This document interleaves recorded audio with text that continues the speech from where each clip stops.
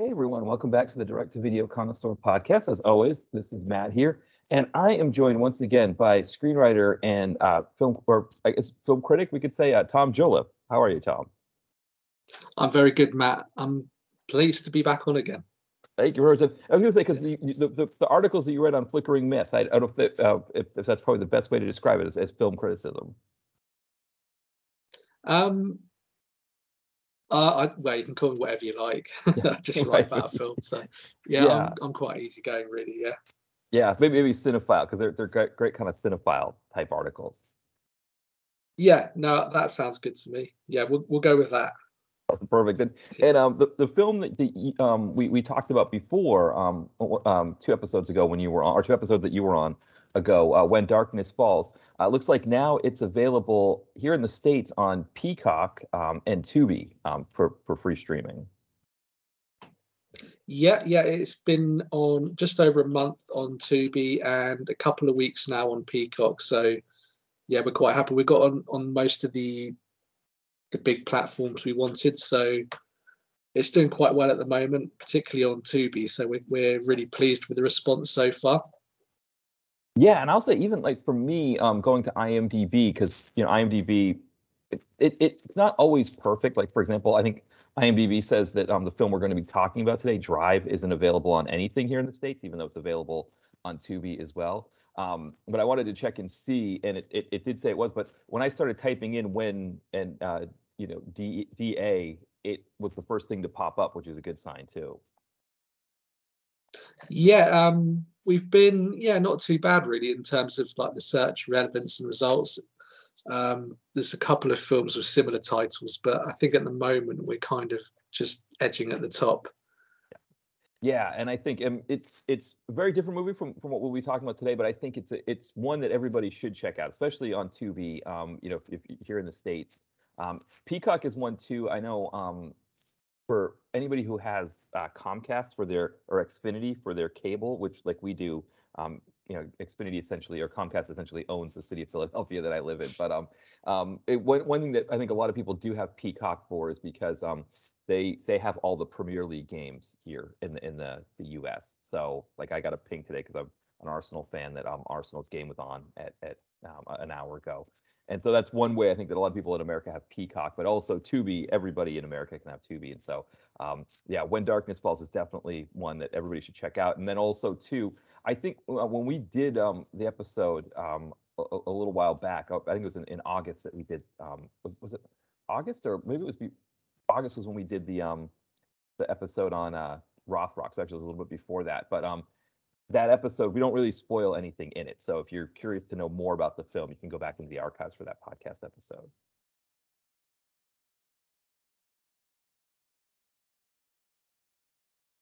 Yeah. Now, one of the other things, Tom, that you do is you talk about, or some of the reviews that you do, or the articles you do for Flickering Myth. One recent one that you had was about underrated action stars, which I think actually kind of works perfect for what we're going to be talking about today, because the very first one that you mentioned was Mark Dacascos. Yeah, I've always found him just to be really sort of underrated. I think he's one of those that never quite got the break that he deserved, and a few films didn't quite catch on like they should have done. Things like Crying Freeman, which for some reason or another never got a proper release in the US. I think it eventually came around and ended up on streaming somewhere, but sort of quietly put on there somewhere. But for quite a while, it just had no US release, and that really kind of could have been a big breakout for him, I think. And it was a little bit similar with quite a few of the other ones he did sort of early on in his career. Yeah, because you look at those years, right? If you look at 94 and 95, it's almost kind of like a sort of a double whammy in a way. And actually almost 93 as well with Only the Strong. It's like he has Only the Strong in 93 that I think did get a theatrical release in the States. And, it was meant to, in part, introduce capoeira to American audiences. And it was a hit, but not the hit that you want. And then Double Dragon, I think he was almost like thinking this could be something he could, a franchise, based on Yeah. a major video game. And that movie was just completely, sauteed in the wrong sauce. I mean, it's just, it was like, didn't know if it wanted to be a kid's movie, if it wanted to be an action Yeah, film. And I think that really hurt him because and it seems like that happens for a lot of these guys is that they think they're going to get that big break and the movie ends up being a dud. And that's through no fault of his because he was fantastic in it. And then, like you said, Crying Freeman, which, combined with the film we're about to talk to today, I think just, two just absolutely fantastic movies. And like you said, not released here in the States, which I don't know if maybe they looked at it and thought maybe there was something too offbeat about it for American audiences. I think that's always one of those things I think that distributors, movie houses, they have a very cynical sense of what Americans are willing to watch. yeah. And Crying Freeman might have been a victim of that. I can't remember exactly, but I do think there was some sort of studio politics involved. Um, issues with rights and things about getting the release in the States. So there was that kind of studio politics was holding it back slightly, and then they never sort of came around to getting a good release for it. Yeah, because I remember for a while, I don't even think it was available on VHS here in the States. I think it was almost like, I could be wrong about that, but I thought you almost had to like get like a region-free copy or something like that. Yeah, sort of region free, or back then I know there was a few bootlegs that used to go around of it, um, usually from sort of manga fans who would be actively seeking that film. But yeah, it just took ages. And even now that it is available on a couple of streaming platforms, from well, last I heard anyway, um, there was no big announcement or fanfare. It just came out basically and just was plonked on there and left for people to sort of discover by accident. Yeah, I think, I mean, you think about like that. I think I it's not showing up on IMDb as being available on Tubi, but I thought it was. Maybe it was for a period of time. I think that's like finally available streaming. I think a lot of people also torrented it when torrenting became a thing. Downloading it. Yeah, Uh, you know, yeah. that was especially for American audience. I think that's how they started to get it. But it is one of those ones I think that it definitely needs that kind of nice release that has all the bells and whistles. I mean, I think for Dacascos, beyond the performance that he has in it, I think it has a special significance because he met his wife on that film as well. Yeah, definitely. I think they got a good chemistry in the film, and obviously that did end up translating to real life. Um, it was one of those I discovered that one and Drive pretty much within a few weeks, and that was kind of like my introduction to Dacascos. Um, I think watching on like satellite TV back in '99 or something like that, um, and I discovered one. I discovered Drive, and then my brother discovered Crying Freeman. We're both like, "Oh, you got to see this film. You got to see this guy in this film." And we're sort of cross-referencing and both discover that it's the same guy. Um, so yeah, he did stand out, I think, in amongst that pack of those kind of rising action stars at the time. Yeah, so for me, I was introduced to him in Only the Strong. I mean, I remember that film being in the theater. Didn't have a big theatrical release, but I remember it being out, and then of course Double Dragon came soon after, and of course Double Dragon was one of those ones where it's like I think when that film finally came out, I always kind of forget that it came out in '94, and I want to say by that time most of us who had played that video game in the late '80s, we'd almost sort of like aged out of that kind of thing. Um, Yeah, and so then it was like, who is this movie targeted for? Because it was, I mean, I guess '94, I would have been 15.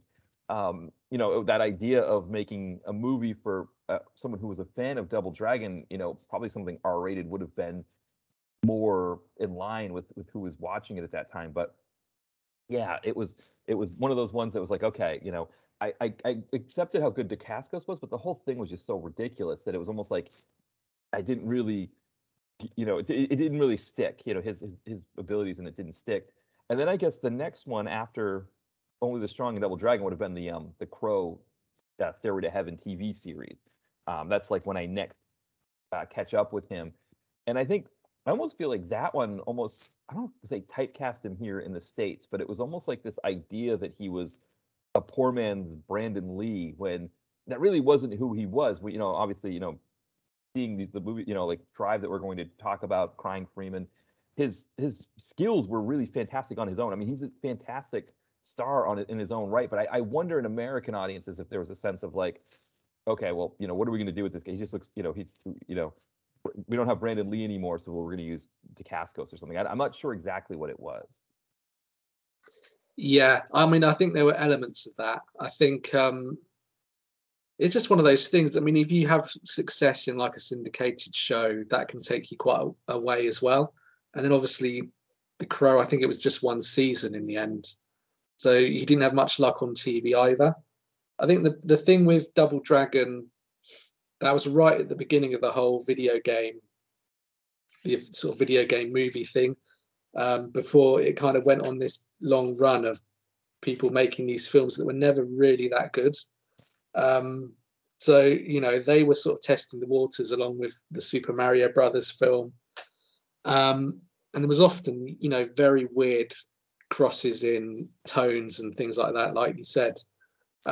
But I do think one thing that Sheldon Lettich said was because Dacascos was off filming Double Dragon around about the time that they were pushing Only the Strong, he wasn't available for sort of, promotion and things like that. So he couldn't really put his face out there and connect it with the film, which sort of had a detrimental effect on Only the Strong. So he's kind of off doing Double Dragon.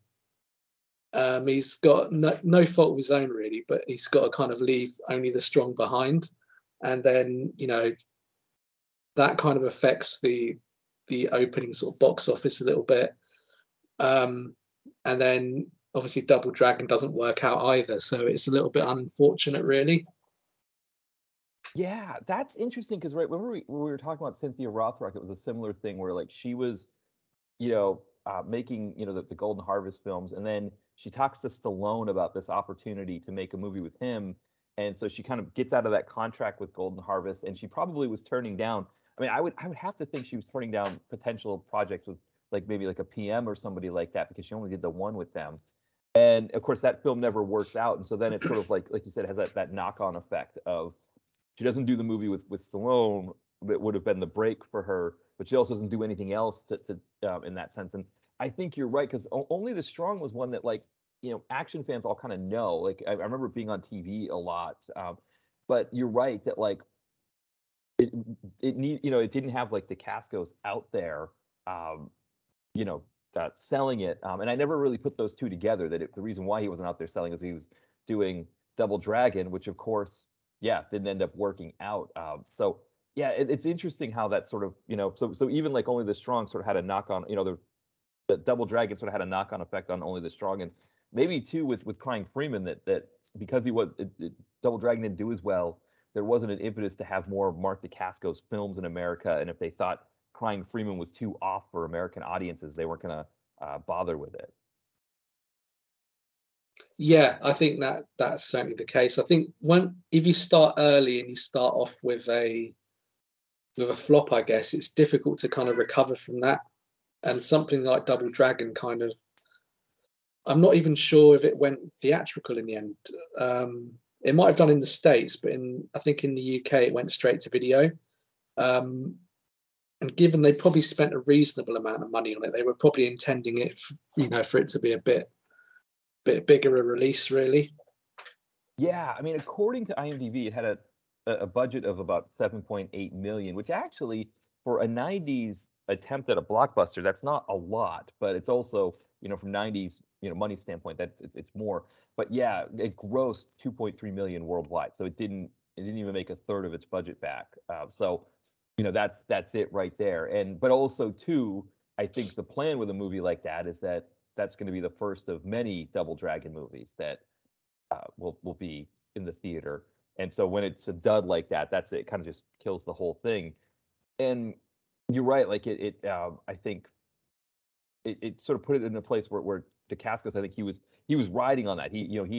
I guess his manager had pushed that as the big one for him, and it didn't work. I mean, I think another one you know, think of who's unsung, thinking of Gary Daniels. I think in his case it was Fist of the North Star that he had, you know, put all his eggs in that basket. It didn't work out, and I think it wasn't the movie he thought it was going to be too. When it was probably the same thing with Double Dragon. I'm sure, you know, I wonder if Dacascos was expecting that to be something along the lines of you know, Only the Strong or some of the other, you know, action films that he'd done. And when it turns out it's not that, you know, you probably see the picture on the screen and think, oh boy, this is, you know, we're in trouble. Yeah, I think that's quite common in the movie business.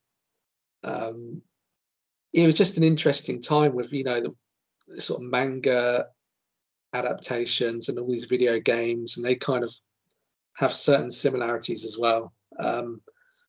And nothing was quite working really. So I think when Super Mario Brothers sort of bombed a little bit, that probably put a lot of the studios on edge. So maybe the studio behind Double Dragon probably held back a little bit and thought, well, maybe we don't want to release it on quite so many screens. We'll just keep it a little bit smaller and see how we do. It almost becomes like damage limitation. Right, right. And it's interesting because if you think of, you look at, you know, in the early 2000s, right, we get the first Resident Evil movie with Mila Jovovich and Michelle Rodriguez. And that movie is an R-rated movie. And it's almost like, I guess it maybe took these movies for like, and then I guess maybe too, the other thing, I guess, you know, I never really thought of before, but the people making these video game movies, they probably would have been like older, you know, maybe older baby boomers who just understand video games as something kids play and didn't really think about the fact that yes, they started out as things for kids because that's when they were first made, but those kids got older and still were interested in the games or still interested in the ideas and the stories, and so they could market these video game based movies to adults. And you know, not that you know Resident Evil is like the greatest thing, but it's definitely from an action franchise. I mean, it definitely did much better than Double Dragon. I mean, they managed to get multiple films out of it, and I think that's what they were expecting Double Dragon to be. Had they made Double Dragon maybe an R-rated movie with Dacascos just sort of unleashed as an action star, maybe you know you don't get Scott Wolf as the other, but maybe another martial artist to play the other part. I think you know maybe they would have had something there, but instead, yeah, it was you know completely marketed and made the wrong way. But that seemed to be a thing in the '90s with video game movies, comic book movies. It just seemed like there's this idea of like, who do we market these things to? And it's almost like, you know, the studio's got a better sense of it as the 2000s went on, that let's like make these movies for adults. And if kids are able to watch them, that's fine. But, you know, unfortunately for Dacascos, right, you know, he came out at an age when that wasn't, you know, Mila Jovovich, you know, she's, you know, maybe 10 years younger than him. And she gets the benefit of coming around at a time when Hollywood had kind of figured it out. Yeah, and I think by then video games had been a little bit more sophisticated, and you had the little movie snippets and openings and FMVs in the video games, so they almost translate a little bit better to cinema. I know that her film pretty much ignored the original game, but everyone was kind of intrigued. I don't know if you remember the original Resident Evil. There was like quite a cinematic opening on it, so that always had a sense that it could translate well to a film, and I think that's what brought people in, got them quite interested in the film. Yeah, because I think that was one of the first ones to really like. I think that one, maybe Grand Theft Auto 3, they were some of the first ones to really take advantage of what the PlayStation 2 could do. Yeah, I think so. I mean, and it's easier to kind of translate those kind of ideas and those visuals to a film than it is, like a 2D, Super Mario game. Yeah, and I mean, it's interesting because Double Dragon, right? You feel like Double Dragon should have been a no-brainer because they could have just remade the Warriors, and and I think it would have worked in that sense. But they were like, well, no, it's a kids game. Which, to be honest, like thinking about it as a kids game, I mean, I remember playing it. I mean, I'm like picking up baseball bats and whips and smacking people with them and everything. It wasn't like it was that nice of a game. So it maybe that was the other part of it too. Maybe they didn't they didn't know how to manage that they didn't understand the game enough, and know that it wasn't probably going to be something you could make for kids. But yeah, Super Mario is another one where it was like that game is just sort of so all over the place. I mean, he eats mushrooms and gets bigger. It's yeah. How do you make that into a game that works when it's so surreal and so many it's almost like trying to make Alice in Wonderland or something like that. Yeah, I mean, in both cases, they kind of have to take big liberties and try and make a film. I guess they went for the quirky route, and there was quite a lot of films during that era that was sort of weird and quirky and kind of like futuristic. Adaptations like Johnny Mnemonic and Tank Girl and things like that. They always have this sort of similarities of bright colors and very strange mixes in tone and design. Yeah, because that's one Tank Girl's always been one of my favorite comic book adaptations. But I think when I looked at the IMDb trivia, I think Lori Petty wanted nothing to do with it. She wanted to distance herself from it. And there are some weird things. Though we have Iggy Pop as like, what was he like some kind of animal hybrid person thing. There's all kinds of interesting things going on in that movie. Or maybe I'm thinking of Ice-T was the animal hybrid person, and Iggy Pop was maybe yeah. I know Ice-T was yeah.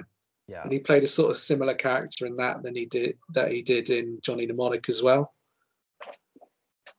Yeah, and you make a great point too, because in the '90s there was that there were a lot of kind of big movies. It was almost like I think there was a sense, even like the Batman movies. Thinking about what those looked like at that time with Joel Schumacher. It's like you have like Batman Returns in '93 that is sort of Tim Burton's last film of that, and it's like really dark. You've got the Penguin with his like really dark look to him, and anytime there's any color in it, it's really just meant to be a strong contrast to the darkness that's there. And then you get that next film where it's like even like the Two-Face that you have with Tommy Lee Jones, where the side that's supposed to be disfigured is all like pink and colorful, and the Riddler is a very colorful character as well, and it's a very different kind of movie compared to what we had seen before that. And I think I never really thought of that before, that you kind of all of those. I mean, Batman Forever is another one, thinking about like with Batman and Robin, where you've got like Poison Ivy is this bright green, and Mr. Freeze is this bright light blue color. But yeah, movies sort of had that kind of vibe to them, and it's I guess it took getting into the 2000s, and they started to transition into different kind of comic book movies. And I guess the video game movie followed suit, or it was in the same vein. Yeah, definitely. I think it's just one of those things where you get these trends, and they seem to sort of drift through the movie industry. It just seems weird that it was all these films that never quite managed to find an audience.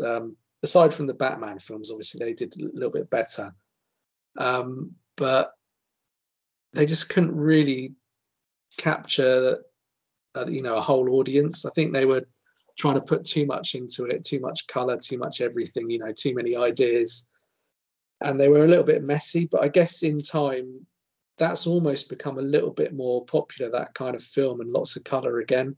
So people look back and they kind of reappraise things like Johnny Mnemonic and Tank Girl. And I know that Super Mario Brothers is a bit of a cult film now as well. Yeah, and I wonder too, I don't know if this is something that ever comes up. I guess for you, when you're writing the screenplays, the movies themselves, like when they're making the movies, that's a different part of it. But I know one of the trends in filmmaking has been to make the films like less colorful and kind of more like sort of this sort of washed out, sort of like, I don't know if gray is the right term, but sort of like a darker feel, because but and I don't know if this is the same in England, but here in the United States, TV advertising, they kind of use the digital spectrum to just make these really bright, colorful things. And it's almost like filmmakers don't want anything to do with bright, colorful advertising. And it is interesting to see that maybe some filmmakers are starting to go back and say like, okay, it doesn't really matter what advertisers are doing in America. I'm just going to make my movie and not try to be so above that, or just make the movie I want to make. Yeah, I do think there's an element of that. Yeah. There's a few trends at the moment. So very sort of colourful films are kind of back in again, but then you've also got those sort of films and TV shows that are quite as you say, quite dark, and not even necessarily just dark. It's more like they sort of lower the contrast and it's, you know, the brightness, and it's a little bit dim. Um, and that seems to be a bit of a weird trend, really, where everything looks, yeah, like a little bit grey and a little bit, you know, flat. So I would prefer a bit more colour myself than just having kind of like one tone.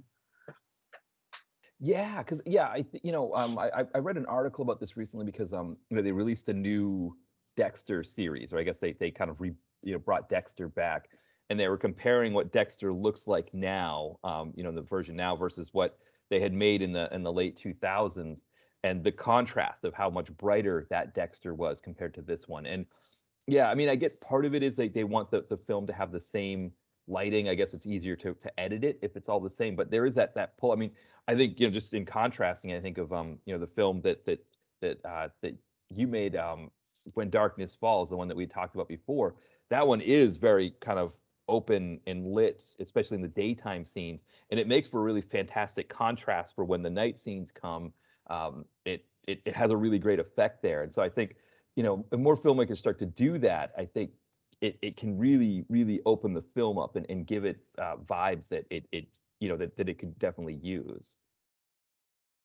Yeah, definitely. I mean, that was something that we were quite keen to do because I think sometimes it's in the post-production process with grading and things like that that sometimes it goes a little bit too far.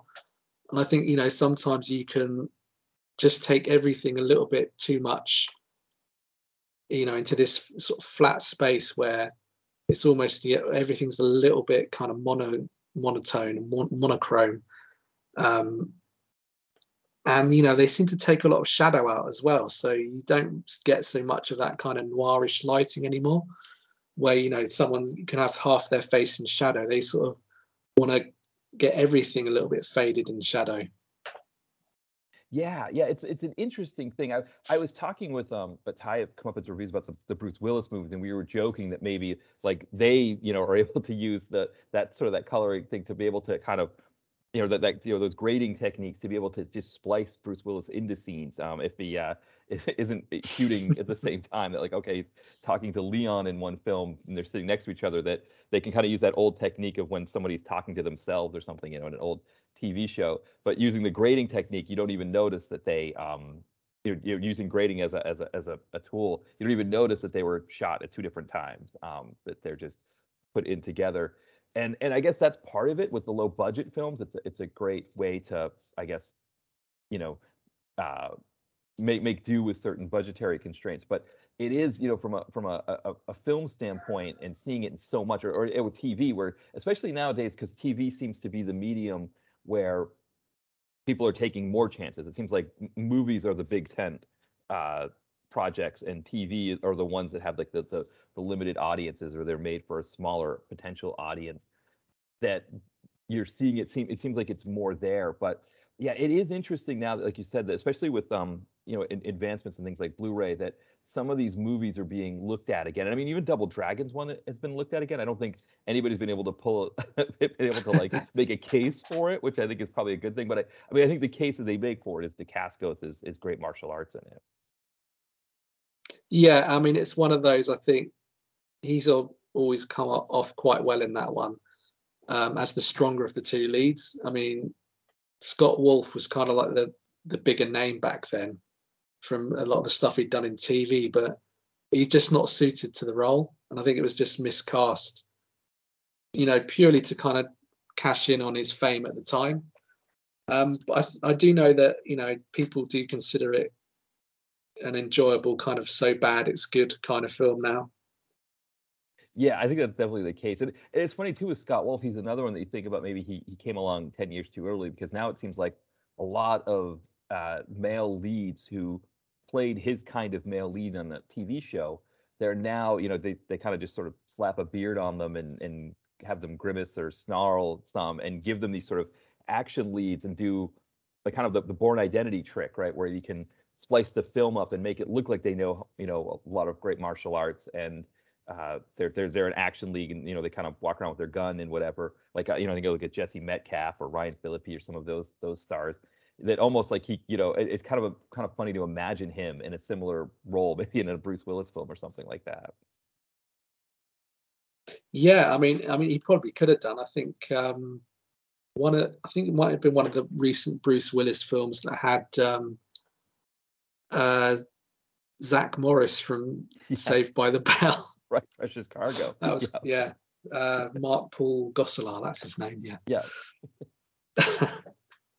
Right, and it just seems to be this idea of like just give them a beard and have them. I mean, at least Mark Paul Gosselaar's was a little bit of a roguish thief kind of character at the beginning of the movie, but then as the movie goes on, he just becomes too grizzled and too angry, and he's just grimacing and snarling the whole time with his beard, and that's the character he plays. And yeah, it just seems like they just kind of do that with all of these ones, and so I think that's another thing too, as we talk about Dacascos a little bit more, is that I think it's another area where Dacascos loses out a bit, is that there's a mindset of, well, why would we have this guy Dacascos, who people only really maybe, like in the States, people probably only know him from the Iron Chef America show that he was the host on.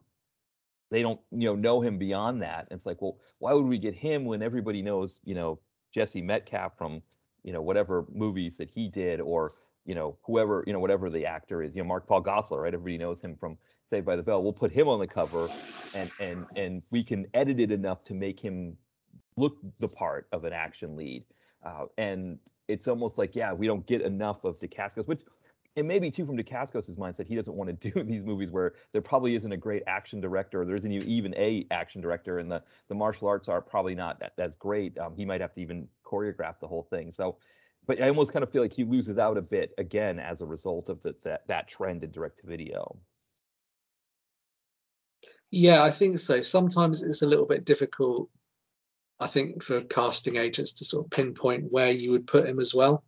He's not the sort of conventional hero type, because I think he's got a bit more of a kind of vulnerability than your standard, like a Bruce Willis or Steven Seagal type of role. And they tend to be this sort of, rugged and stern, kind of very stoic roles where they're playing off that Clint Eastwood archetype. And that tends to be what most kind of action leading roles tend to be now, or they're a bit kind of snarky and sarcastic. And maybe the sort of casting agents don't really think of him in that way. And again, maybe not intense enough as a villain. Yeah, I mean, there's an earnestness to his performances that I think you're right. Like it's hard to do like grizzled. I think the closest I think was One Night in Bangkok that he did with Chaos. Yeah. And the fascinating thing about that role for me wasn't just that he plays sort of this. You're right. Like even though he's playing this sort of darker, like out for revenge character, there is the vulnerability there that like he kind of makes the part a little bit deeper than just him out there, getting revenge. That he's doing it for a reason, and he has a sort of an emotional sensibility to him that's a little different, which I think is why Chaos likes to work with him, because he likes heroes like that. But you're right; it's like a little bit different than what what people try to sell in American audiences. And and again, like from a villain standpoint too, it's like he's almost like too likable, that when he plays a villain, I mean, he plays a great villain. I think he plays a great baddie, but yeah, he does. Yeah, there's almost something sympathetic about him that you almost don't want to see him as a baddie or something like that. Yeah, I think because he's got those interesting aspects to how he is as a performer, and I think that probably stems from how he is as a person as well. I think it's just he's an interesting performer in this genre, and I don't think he's necessarily always given the chance to show that. It's one of those things where studios just want, maybe they just want certain archetypes, and he doesn't quite fit into those. Yeah, no, I think that's a great point too. I mean, one of the interesting things too is in going back um, to One Night in Bangkok, thinking about not, the archetype kind of thing. he's playing a character that's 10 years older than him, when most action leads that we see now are older than Dacascos, playing people that are maybe 10 years younger in the films. And even just that idea that I'm going to play somebody who's older and sort of get into the character that way, it's not really something that filmmakers, like you said, that when they're making, especially direct to video action film, they want sort of the rugged lead who can just get in there and just be this rugged lead who, he's going to be younger. I mean, I think Frank Grillo is another one who's like about 3 years younger than him, who's starting to get more roles in direct to video. And I don't think he has anywhere near like the level of skill that Dacascos does. But I think from a direct to video marketing standpoint, they feel like Grillo is someone they can slap on the cover and get the sort of the feel that they want as his lead. Whereas Dacascos is going to be maybe doing these more introspective parts with someone like Chaos. And again, they American distributors don't know how to market those kinds of films, I think. Yeah, I think that's it, really. I mean, those are the kind of characters I would find more interesting for myself. I think maybe that's why he's always done a little bit better in Europe, and occasionally in Asia as well. He's never really quite taken off in the UK, but I think it's because we tend to sort of follow American trends to some extent. Yeah. I mean, that's an interesting thing. I always think about like the difference between like Westerns in America versus Westerns in Europe, where it seems like a lot of European, like the Europeans like the idea of the Western as being this almost like this vast, like uncivilized space, because they've been living in civilization in Europe for so many, for centuries, that this idea that there's this sort of untamed space out there, that they want to sort of relish it, and they have heroes that sort of come out of this untamed space and are more like they're less one note, and they're kind of more introspective in some ways, or there's not always the black and white, whereas the American Western was always like this sort of black and white, like they're taming the lawlessness in a way, that you get these heroes, these sort of grizzled heroes like Chuck Connor, the rifleman, those kind of characters that come in and just sort of tame everything and make everything ordered and right. And I think that's one of the things about Dacascos, is he doesn't come into a movie as someone who's ordered and right. He comes into a movie as someone who's more introspective, who, like you said, has vulnerabilities that I think you're right. It might play better in Europe than in America, where everybody wants this sort of black and white which, again, I say everybody in America. I think part of it is, I think, again, distributors always have this sort of cynical sense of what Americans will watch. And it'd be interesting, if we're given the chance, what we would actually watch or not watch. Yeah, I think that's the case, really. I think he's just got this kind of everyman quality and this kind of enigmatic side that it makes him kind of interesting to watch, but he's never really had the wide audience he kind of deserves to do that. And when he's had slightly bigger films like Cradle to the Grave, where he played the villain, he's kind of given a very kind of two-dimensional villain to play in that. Yeah. So he doesn't really get the chance to shine that much. Yeah, and I think, as we sort of transition to the film we're going to talk about here, Drive, which is, I think, just talking about his movies, I think this one, for me, it's right up there with Crying Freeman. Though it's interesting, because I looked at my review of it, and I wasn't as high on it as I was, watching it again for our conversation. And I wonder if maybe I just been watching too much, or maybe I wasn't paying attention, because, the martial arts skill is just there on a different level.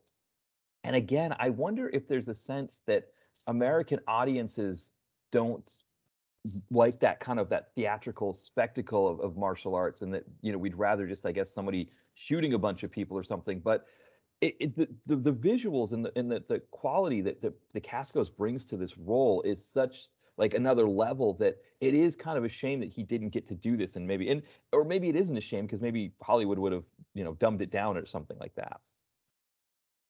Yeah, I think so. I mean, the film was a little bit ahead of its time, really. I think in terms of what it did in bringing Hong Kong style fights to American cinema, it was ahead of Rush Hour, and even Rush Hour was kind of watered down compared to what Jackie Chan would normally do in Hong Kong. So there was just this sense that it was maybe a little bit too soon. And then again, they had problems with, producers and distributors that kind of affected the release, and it didn't really get the platforms it deserved, which is a shame. It should have had a wider audience, and I think there was a lot of potential for. Although they were very kind of keen to do a sequel at the time, but it just never came about. Getting delayed and never really got off the ground. Yeah, and I can see too from Dacascos' standpoint that this is a movie that he probably looks at in contrast to Double Dragon and says, wow, this is like amazing. Like we did it. We did everything we set out to do in this film. And it looks like it only got theatrical releases, I think, in Japan and the Philippines. And, probably that deflation, that sort of deflating feeling of realizing like this isn't going to get released theatrically in the US. I don't know in the late 90s, I start to think because, we were still at a point there. I think Titanic hadn't really, at least in America, hadn't turned the film industry into this search for more big tent project. I think you still could have gotten a movie like this, a theatrical release in America, and had it, had audiences want to see it. But, I think for him, I have to imagine he was excited about what this, because you watch it and there's no way to not look at it and think like this is going to be a huge hit, but then it doesn't get the release. And I guess also too, thinking about what was big at that time. Con Air is another movie that was huge at that time, and this is so different from a Con Air that was in the theater. Yeah, definitely. I think part of it maybe was that when they were making it, the producers probably just had in mind, right, this is going to be an HBO special or something like that. So they probably weren't thinking of a wider kind of release and being broader. They were probably just happy to some extent let the director kind of get on with it. And I think between director Steve Wang and the kind of, I think the Alpha Stunt team they were called, they were kind of infamous at the time for working on Power Rangers and a few other things. And they really kind of exceeded probably what they set out to do, because I think it is a low budget film, and what they deliver is really good for the budget, and they just seem to nail every element. So as well as the action being really sort of amazing and way ahead of its time in an American sense, they nail the sort of the buddy cop side of it as well, the comedy.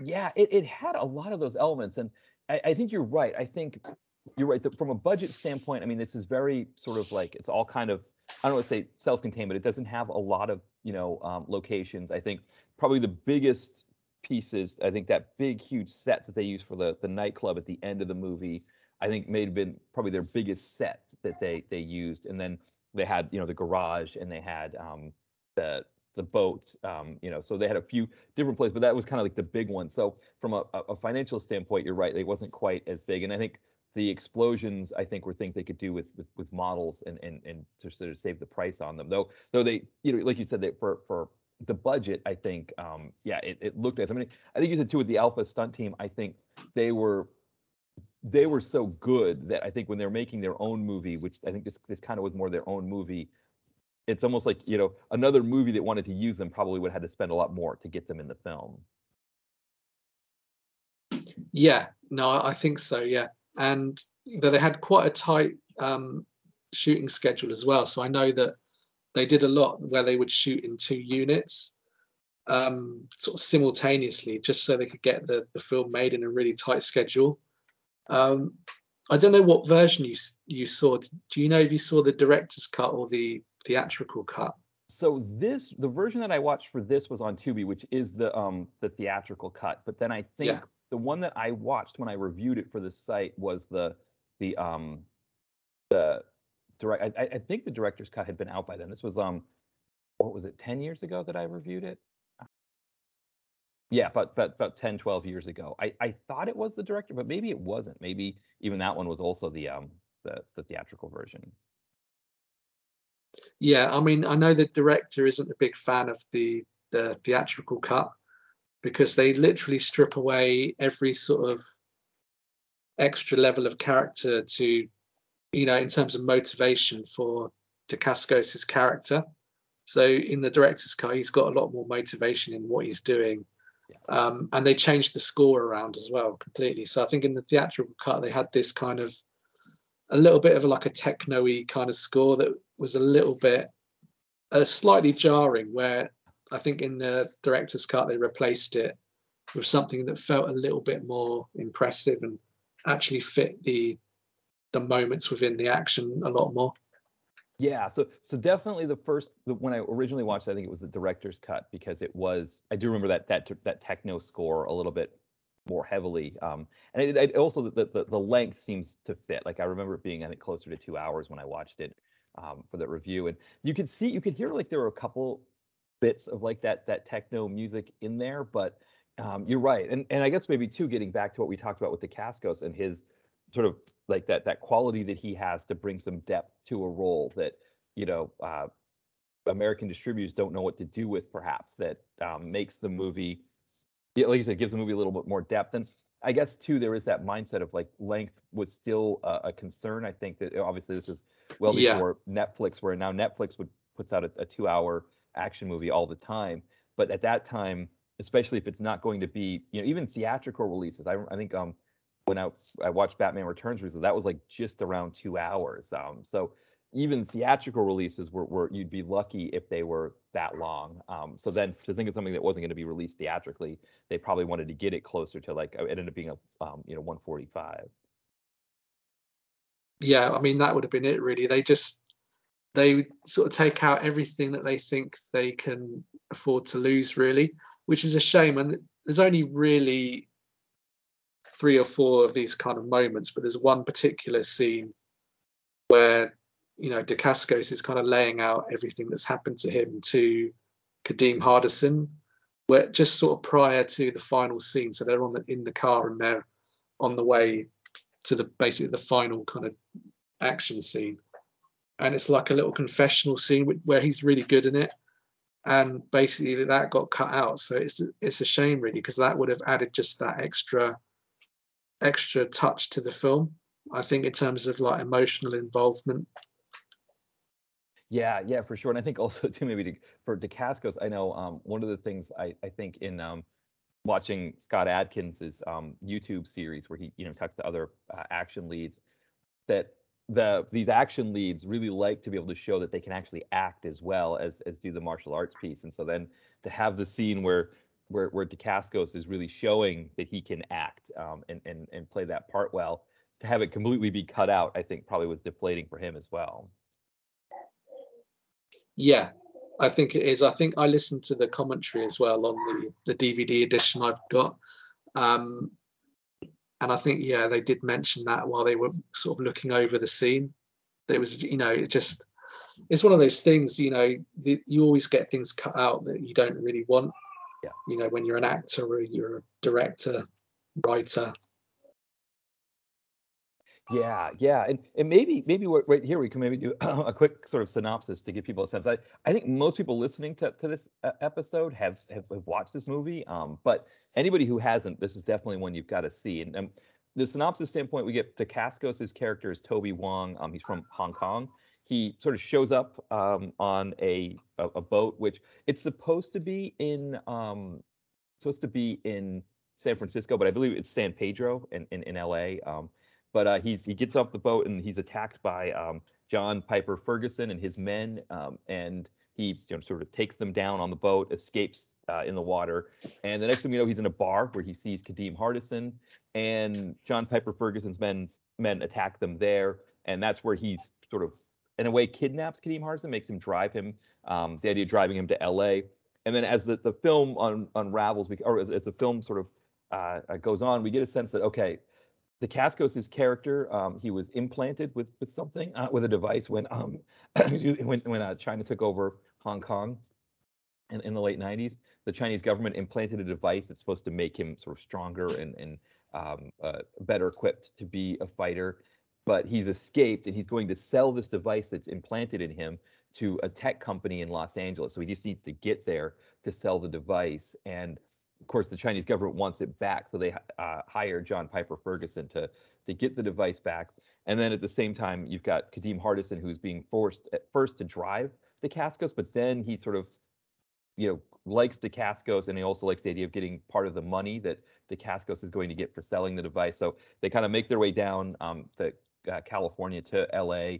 They make a stop with Brittany Murphy, who at that time, I think she had done Clueless, I guess, at that point, but she was, I think, someone who was also trying to kind of find her way and getting parts. But she plays this sort of kooky hotel owner who has a thing for Kadeem Hardison, and she helps the two of them out. But then, of course, the people chasing them find them there, blow up her hotel, and then she sort of directs them to go to this club to get a car that they can take all the way to LA. And at that time, the Chinese government has sent another model, who's a advanced model, to go and confront Dacascos, and that's where they sort of have the big confrontation there in this nightclub, where the movie essentially ends. There's a little bit that comes after, but that's sort of like the big finale.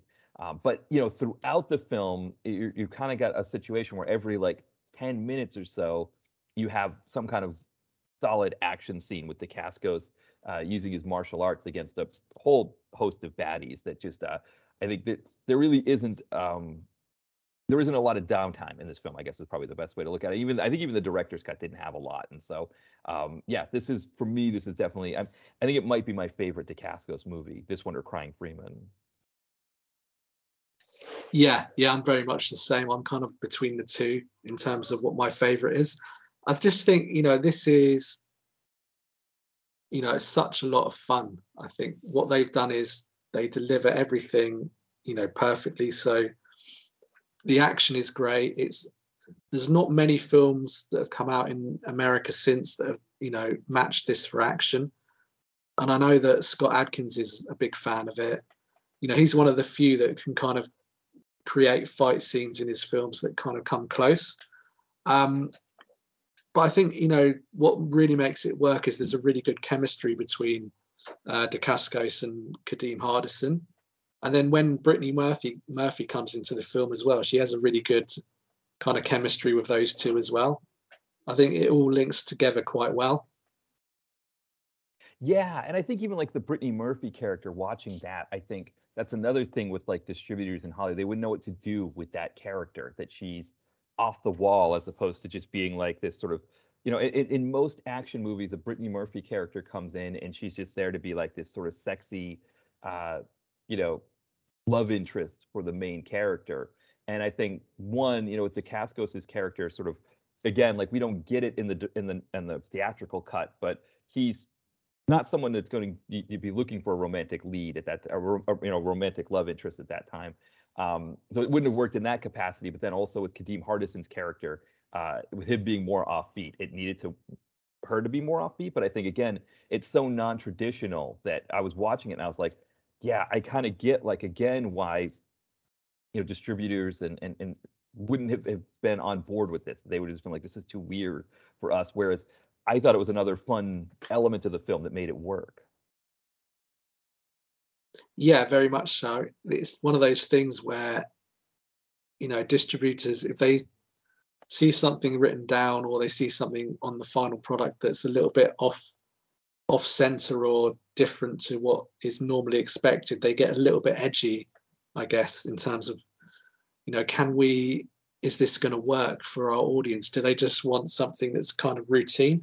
Like you say, maybe just the more generic kind of female working at the motel, and she's just a bit more like wallpaper, really.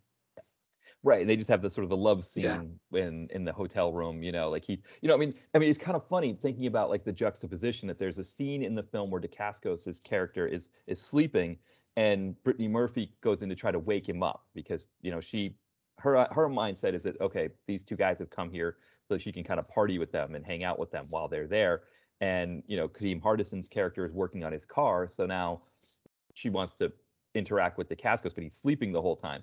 And it's sort of like this great juxtaposition from like what we usually see in those romantic movies where the main character's sleeping, he's probably shirtless, and then the woman walks in something, very, very skimpy or something, and sort of wakes him up, and then maybe cue the saxophone music, and they start the love scene. And this was the complete opposite, where she's trying to wake him. She's like trying to dump water on him. There's some ridiculous movie playing with like a frog with an enhanced brain playing on the TV set, and then the baddies show up, and we get this really fantastic action scene that is just absolutely just inside this little small hotel room with Brittany Murphy and Dacascos, and then John Piper Ferguson and his baddies. It was really, really fantastic. It was just something that was just absolutely. And again, it just kind of completely, it gives you something completely different from what we expect in these action movies. Yeah, for sure. I think each set piece has its own unique sort of flavor, and they use every setting that they've got really, really interestingly. So you've got the very tight kind of motel room sequence where it's very kind of frantic, and he's using the mattress to block them off. He's bouncing off the beds to kind of, dodge bullets and shoot them back. And then you've got this kind of frantic scene in the main room where he's using pots and pans, and they've got these kind of sort of electric nightsticks. So at one point he has to take his boots off and put them on his hands. It's just really imaginative. I think it's got that kind of the kind of quality that you would get in Hong Kong, where the action is really thought out very well, like a kind of,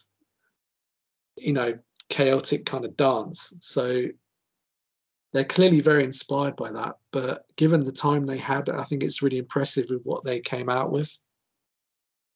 Yeah, I completely agree. And I think you make a great point with the inspired piece. I mean, I think you even see it like right away in that very first fight on the boat, where he's just, sort of, jumping around and sort of, using everything at his disposal. And that sort of that inspired mindset. I mean, I was watching City Hunter, the Jackie Chan movie with, Norton and Gary Daniels, or Richard Norton, Gary Daniels.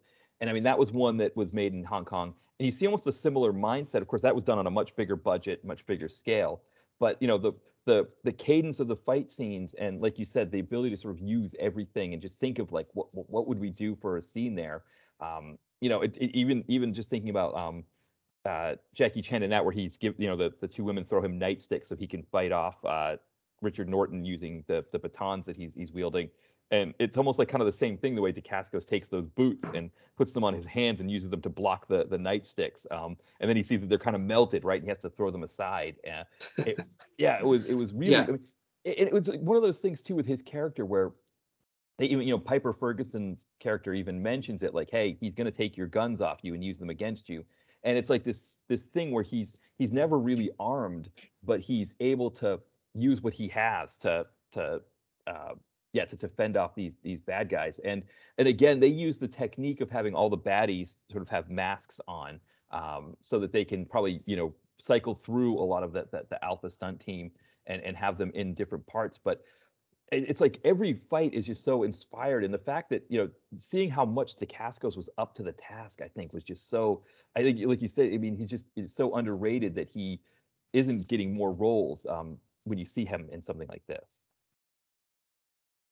Yeah, exactly. Because I mean, he's performing most of this sort of stunts and things himself, and his physical prowess at that time was kind of unique. I think his mixed of kind of like gymnastics and his martial arts.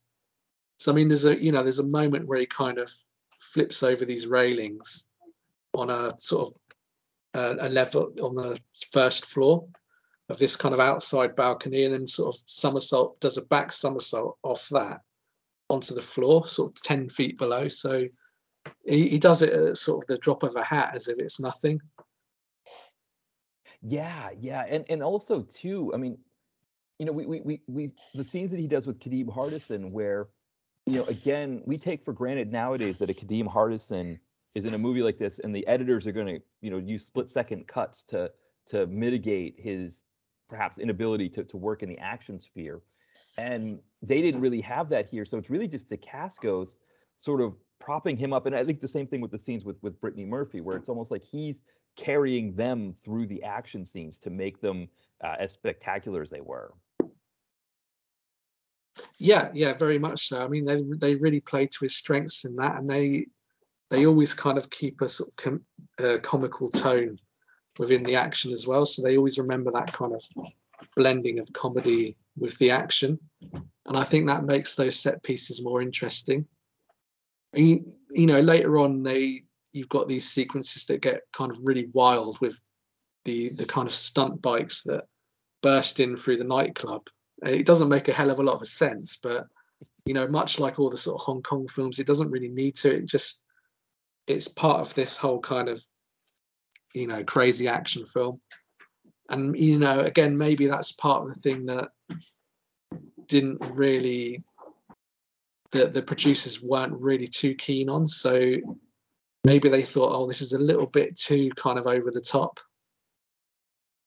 Yeah, and I wonder too, you know, when you mentioned that part of it, the potentially being too over the top, you know, I wonder too, with a lot of the people that would have been making those decisions at that time, they probably would have been people who came up in the 70s with a lot of the grindhouse films where you've got like, Italian based films, movies like The Warriors, where there was almost like an everything but the kitchen sink approach, where it's just the main character walks into this area of kind of like destroyed Brooklyn or the Bronx, and there's just these gangs that are just kind of in these really outlandish costumes. And again, somebody in a dirt bike would be completely at home in a situation like that. And I wonder if they kind of had a they kind of saw all of that as crass, and anything that maybe harkened back to that, they maybe thought the same thing, like, well, this is just like these Italian grindhouse films that I watched in the 70s, like this, why is this dirt bike here? That just, there's no point in that, or something like that.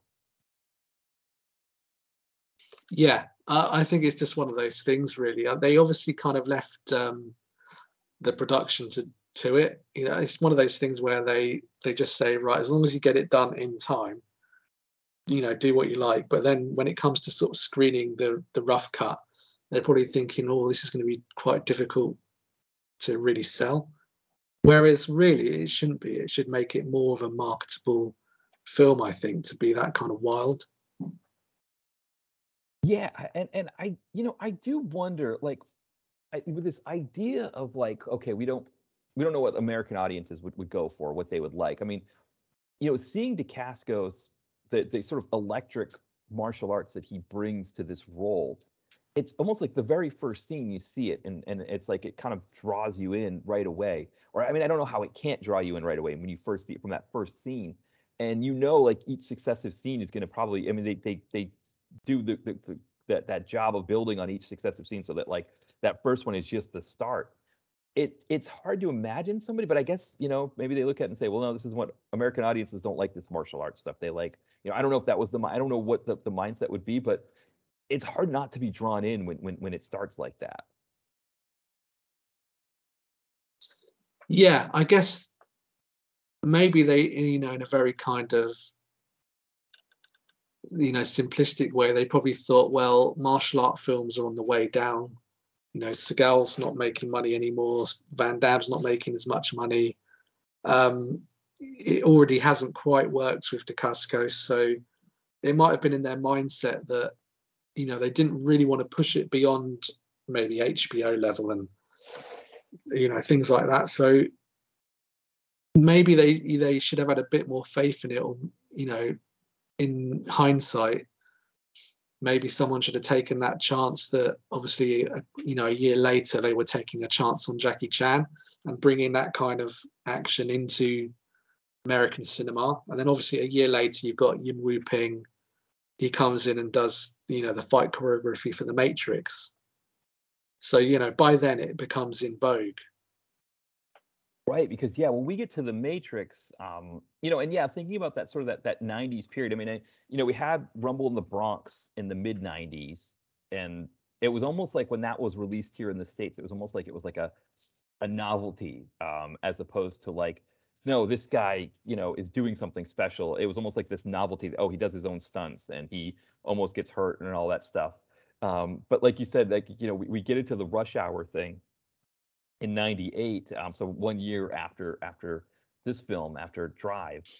And yeah, I think there was a sense that, like, when they made these movies, I think all of the ones he kind of makes in the late '90s into the early 2000s, they're they have some of the Jackie Chan that you expect, but it's not like that same Hong Kong feel. It's almost like they try to sort of merge Hong Kong with an American sensibility, or sort of a Hollywood sensibility.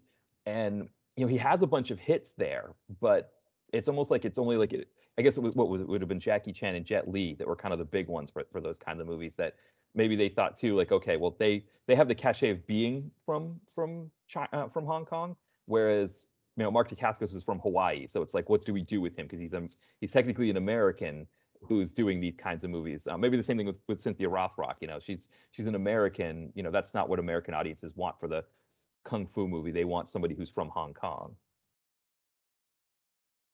Yeah, I mean, that could have been a factor as well. It's I think one thing with the Jackie Chan films is that he came from doing these fight scenes where they would spend months at a time just on the fight scenes, and then all of a sudden he's doing this film where maybe they'll say to him, right, you've got 1 week to do your fight scenes.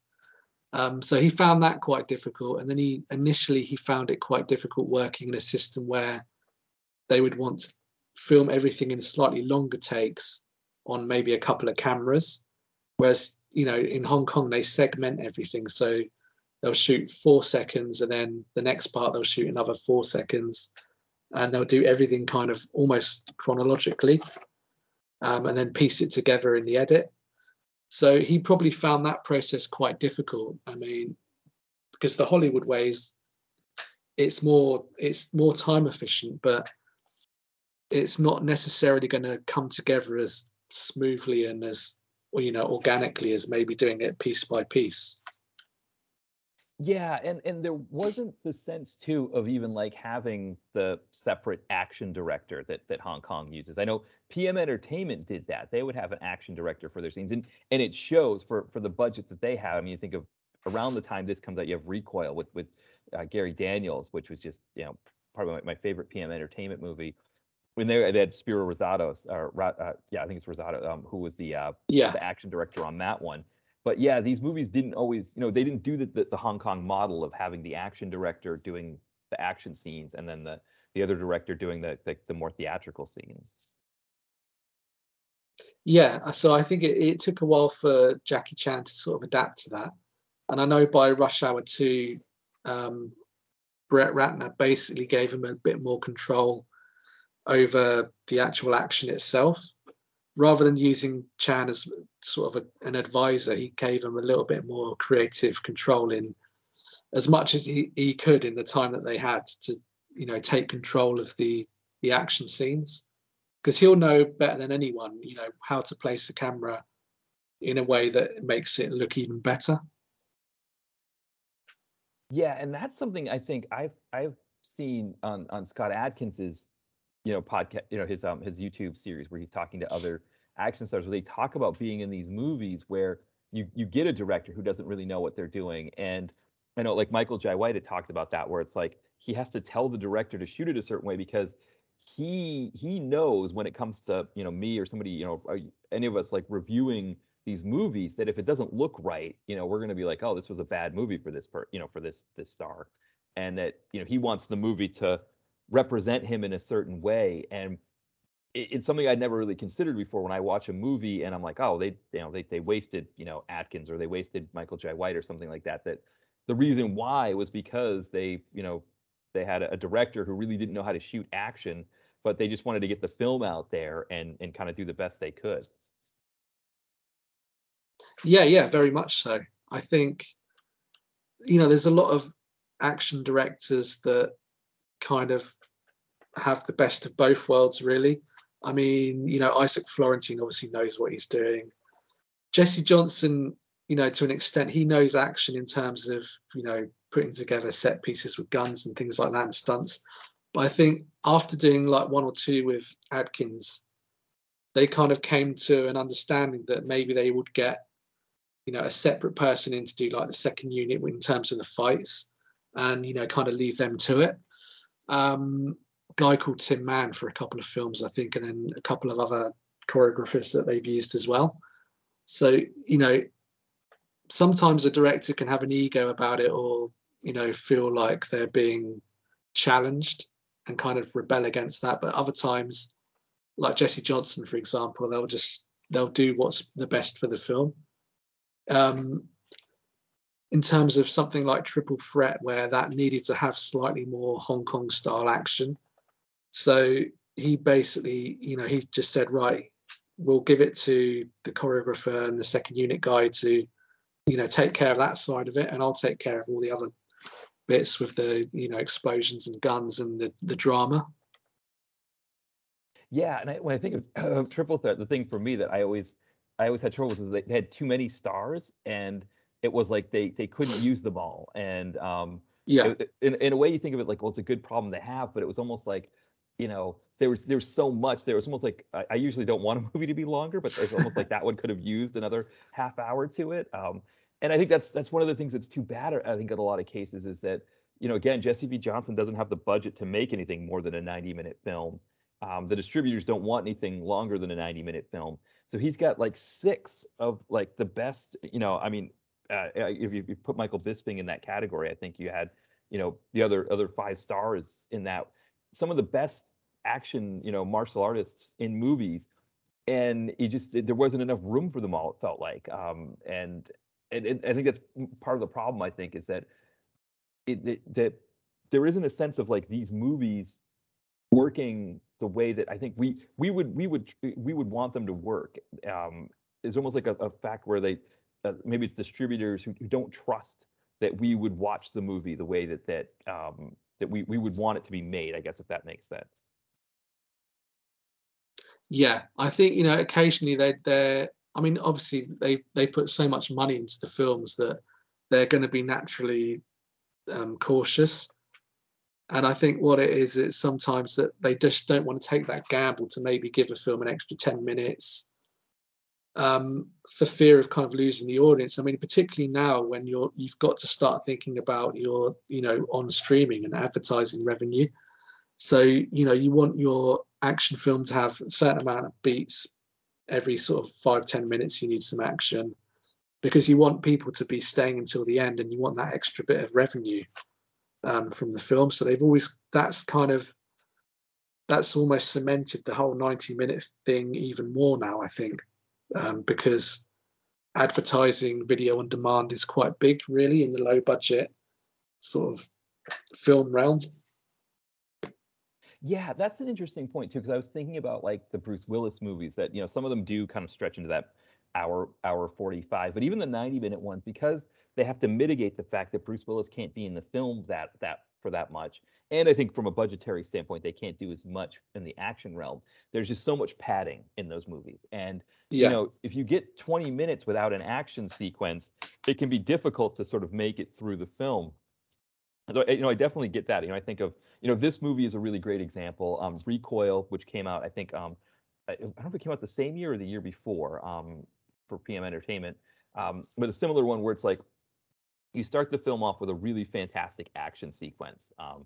And in this one, there was a little bit of a buildup, whereas I think Recoil, it's just like suddenly there they are at the, Daniels just shows up at this bank robbery, and it turns into this huge shootout, which leads to a dirt bike chase as well. Again, another, it's like, the baddies just happen to have a dirt bike nearby, and they just, escape on it.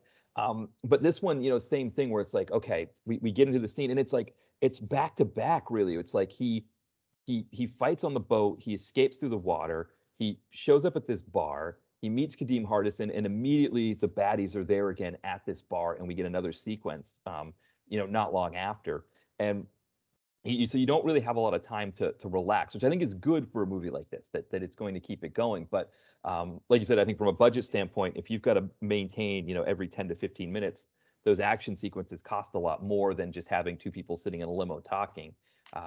And yeah, to be able to keep that budget up can be difficult if it's more than a 90-minute movie. Yeah, definitely. I think, for the most part, a lot of these films tend to be the way they're made, they tend to be lighter than what they should be. So yeah, there is more padding out. But I think, as we were saying with something like Triple Threat, that felt like there was a lot that was condensed into it. Um, and that maybe it could have done with being just eased out slightly to add just to make, the plot a bit clearer and just to give a little bit more for each kind of individual star to do. Yeah, because you think about like had Tony Jaa in that, Tiger Chen, Iko Weiss, where like they're having these very small little pieces here or there where they're interacting with each other. And then yeah, Michael Jai White and Scott Adkins, kind of the same thing. I mean, Scott Adkins' character, they kind of just introduce him as this like terrorist baddie character, and then Michael Jai White is sort of like his right hand man. And yeah, they get scenes where they're kind of you get a sense of who they are, but and I think also too for who these actors were, like you want them all to have. I mean, I think the fight scene with Weiss and Michael Jai White, for example, was a really great one. The way that they did that one, and you're anticipating that, and you're almost like, boy, it would have been nice to have something maybe like in between those that like could have built me up to that really great fight, like another one, 10 minutes before or something like that. That yeah, it was like you just didn't get enough of all of them because there was just too many in the film, and I guess, and I don't know, it feels like it would be a good problem to have, but I guess in that case it wasn't. Yeah, yeah, and I guess that part of it is how long you've got them scheduled in for. So you have to really make the most of your time, and sometimes it can be quite a difficult job to get everything done within the schedule of a certain actor. Um, so yeah, they're just sort of cramming it in and just getting as much as they can from each individual actor. Yeah, yeah, and I mean, I guess that's one thing about Drive that does make Drive work in that sense, that it is just the Cascos, and then like you talk about the Alpha stunt team, they're kind of just there, sort of around him, as the baddies, that just sort of are there in those fight scenes, and so you just get just the Cascos the whole time, and I know they had the sort of the sort of upgraded model that he fights at the end. And I think that was a really great fight between those two when that happens. But it was almost too like, I think from a character development standpoint, that character just sort of shows up. It would have almost been nice if that character had some scene or something with other characters before that. Maybe he beats up police officers or something, just to kind of see what he can do before, to kind of build that up a little bit more, because that was an anticipated fight scene, but we really didn't know much about that other character. No, I guess that's the time constraint. I know he's got the one introduction scene where he throws a coin Right. and Yeah. it goes right through this guy and then out the other side and it kind of sticks into the wall. But yeah, it's kind of very much like, well, he's our bad guy and he's going to come in right at the end for the final fight. So I mean, it's got those kind of cheesy action elements, but I think just from start to finish, it's really well paced, and I think it works so well because between the fights, you're kind of having fun as well. Um, I like the dynamic between Dacascos and Kadeem Hardison, but I also like the dynamic between the two villains, John Piper Ferguson and Tracy Walter. So they're kind of almost oddly likable, even though they do kind of like horrible things like most villains do. Um, there's just a kind of an interesting comedy dynamic between them two that they make quite a funny double act. Yeah, and I like too. I mean, John Piper Ferguson's character is just sort of like the ugly American, as the baddie, and he starts off being like really arrogant about the whole thing and thinks this is going to be a piece of cake. We'll take it, And then as the film goes on, he realizes this isn't going to be so easy to do. And at the same time, he's talking to James Shigata, or Shigeta, who plays the company head in China, who wants to retrieve him, and he's getting like more and more testy with him, and getting more and more angry with him. And yeah, it is kind of a fun dynamic as they're sort of riding in this RV, and kind of going from place to place to to confront Dacascos. And we find out, of course, that Dacascos has a tracking device in his system, and that's how they're able to find him in all of these places. But the tracking device, of course, leads to a really great dynamic in the sense, like you talk about with the pacing, that we don't have to worry about how the baddies are going to find Dacascos and create another fight scene again. Like they already know where he's going to be, and they just show up and it happens. But yeah, those interplays were great. I think Kadeem Hardison is somebody that, as an actor, I think, like you said, he could handle the scenes that were not the action scenes and be funny and engaging, so that we could kind of take a break between those nice fight scenes. Yeah, I think it's just they kind of take the easy option in terms of the plot, where they keep it very, very simple.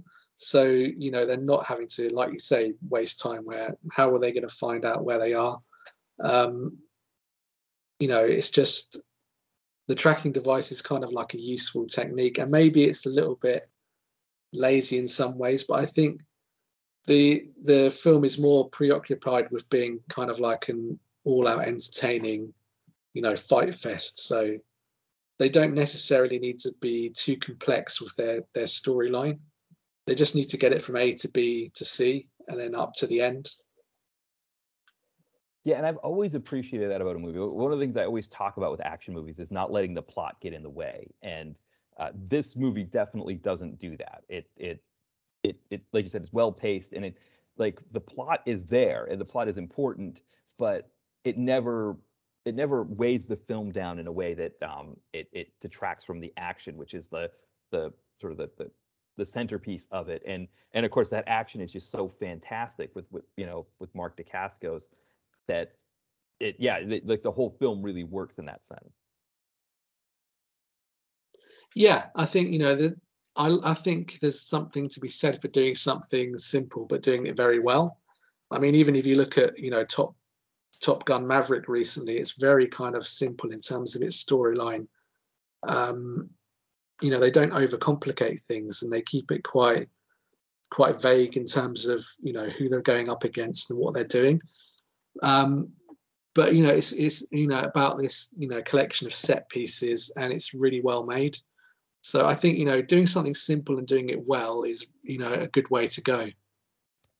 Yeah, and I think that's an issue, it seems like, nowadays with movies. Like, obviously, the with what goes to the theater, it's always like, how big can it be, and how many people can be attracted to the film, and can it make clear $1 billion worldwide.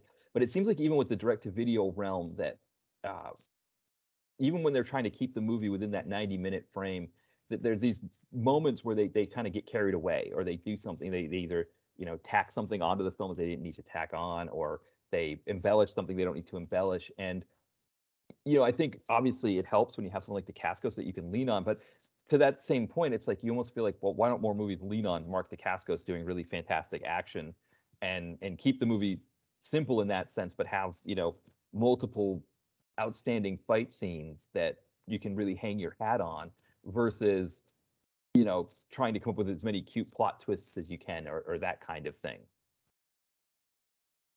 Yeah, I think sometimes it's difficult, because I think sometimes with these films that they overcomplicate it. I mean, I remember that kind of era where Steven Seagal was doing sort of 2 or 3 films a year, and there would always be some kind of like CIA subplot that kind of didn't particularly go anywhere, or really slowed the film down even more than it already was.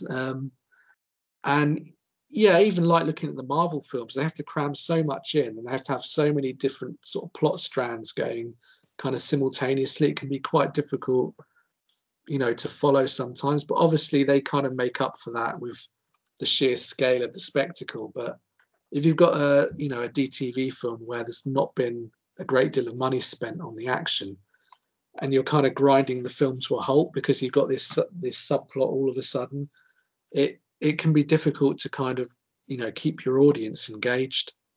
Whereas I think sometimes you just want meat and potatoes, quite simple, and just get yourself from A to B in the quickest route possible, and nail your action, and maybe nail your comedy as well. Yeah, because I think this movie had the potential to have some of those faults with it, right? Like because, for example, with Yeah, Brittany Murphy's character, they leave her at the diner after they escape the motel when John Piper Ferguson blows it up with the rocket launcher. Um, they leave her there and say, we're going to, it's not safe for you to join us. We're gonna, keep you here. And so then it's like one less element that we have to worry about when we get to that final fight. And then also the final fight reminded me a lot of the Marvel movies where we have that moment where it's like the all hope is lost, right? Where Kadeem Hardison, his character is being strangled by John Piper Ferguson, and then Mark Dacascos is losing to the enhanced model from China that's coming to fight him. And every Marvel movie has that sense, right? That whole all hope is lost piece where it looks like the baddies are all going to win and everybody's going to lose, and then somehow they turn it around. And this did yeah, it so quickly, like that they turn it around happens fast enough that it doesn't weigh the film down, even though it's something we know is probably going to happen, that they have to add some level of intrigue that Mark Dacascos is having trouble beating this baddie. They do it so quickly that it doesn't weigh the film down. It doesn't feel as contrived as a lot of times in the Marvel movies it does, where it's like I feel like I have to go through this part of the film to get through the rest of the movie for the Marvel movies. yeah. That's it. They're really, it's really kind of efficiently made in that sense of because it's coming in the middle of you just had this big set piece. There's been motorbikes and lots of fighting, weapons work and things like that. So for that last final stage of the fighting, you kind of want to get back into it before the audience kind of you don't want their adrenaline to come down too much. So you want to kind of get them back up again quite quickly. Yeah, and it didn't do that, right? Because I mean, you get this baddie who shows up and he's throwing his sunglasses around, and he's got this big coat on, but he's just like sort of this next level. And it's the first time we see someone who's Dacascos' equal in the movie, so we want to see this fight happen as much as possible. But then, like you said, we also don't want it to be. I mean, I think of what was it, the second of the two Kickboxer reboot movies, where like the end fight scene I think went for a half hour with Alain Moussi and that kind of the big guy that he was fighting against. I want to say it was like a half hour film of that fight. So this they wanted to keep the pacing up and know that like yes, this is the big kind of denouement, but we don't want it to take too much out of the film watcher who's been with us for this point to this point. Yeah, I think they really nailed the pacing on this. It was just yeah, really really well made, and you don't get overly exhausted by the fight scenes either. They just had that perfect balance of where they get to a point where there could be a danger of them dragging on too long. Because I mean, some set pieces, and you'll find this particularly in massive budget movies where if you've got 20-minute set pieces, they get exhausting after a time, and you just sort of almost want it to kind of move on to a dialogue scene. You just give me some dialogue, please. Um, I found that you find that a lot in the Marvel films, but I think that almost harkened back to Lord of the Rings. With like 30, 40-minute battle scenes in the two towers and things like that, where it's impressive, but it's too long. Yeah, because you almost think of it too, like with because I always compare the action movie to the musical, and that like with a musical you need to have a musical set piece or dance piece or something every whatever 10 to 15 minutes, the way you need a fight scene every 10 to 15 minutes, and it can kind of be the same thing, that if it's like Gene Kelly is just if that scene is going on for too long, or Fred Astaire and Ginger Rogers, the scene is going on for too long, the audience gets tired of it and they want to kind of move on to the next thing. It's with action, it can kind of, like you said, it can be the same thing, because you can only do so much of the blocking, the kicking, the punching, and all that kind of thing back and forth. Even with this, where they're doing inspired things, like where it's like, okay, he's got to protect Brittany Murphy, so he's got to like kind of bounce her around off the bed and things like that to get her to dodge the bullets. Or Kadeem Hardison, where he's handcuffed to him with this sort of longer strand between their two cuffs, almost kind of like defiant ones or something. And he's doing these fight scenes with him where he's got to kind of flip him around and move him around to fight the bad guys. it's like it's really inspired and it's really cool. But like you said, it can sort of run into that uh, sort of excitement by repetition problem where you start to feel like, okay, I've already seen this before. And that is one thing that this film is very conscious of, is it never gets repetitive on us. That like each fight scene or every action bit, it belongs in the movie, but also it feels inspired. It feels like they wanted to do something different with each scene. Yeah, yeah, most definitely. I think, there's a nice mix with, the vehicle stuff as well. That kind of brings an extra element in. All the different settings have their own kind of unique qualities as well. And obviously, like we said before, they bring the setting into it as well. Um, in the garage, he's kicking tires at people and things like that. So it's just really impressive the way they put together this film on such a small budget. And I'm glad it's become, really a sort of cult film, particularly among martial art fans. But it's just a shame that it didn't really kind of kick off bigger, on its release. Yeah, because when you think of the '90s action movie, there's so many kind of these bigger budget films, and we think of especially the early half of that decade where you had Seagal, you had Schwarzenegger, you had Van Damme, putting out these classics, things like Hard Target, Mark for Death, all of those kinds of things. But this is one of the few, I think, from the later part of the decade that could sort of take the Pepsi challenge, so to speak, with those earlier '90s movies. It doesn't have the kind of the budget that those other movies had, yet still has the quality there that you could put this in a night where you're watching something like a Hard Target, or a Mark for Death, and it wouldn't feel out of place. It would feel like it can hold its own with those movies. Yeah, definitely. And I think, if you look at some, like Seagal's earlier films and, Van Damme up to sort of a point as well, they both had their kind of individual things where they very much had their style of action and their kind of film.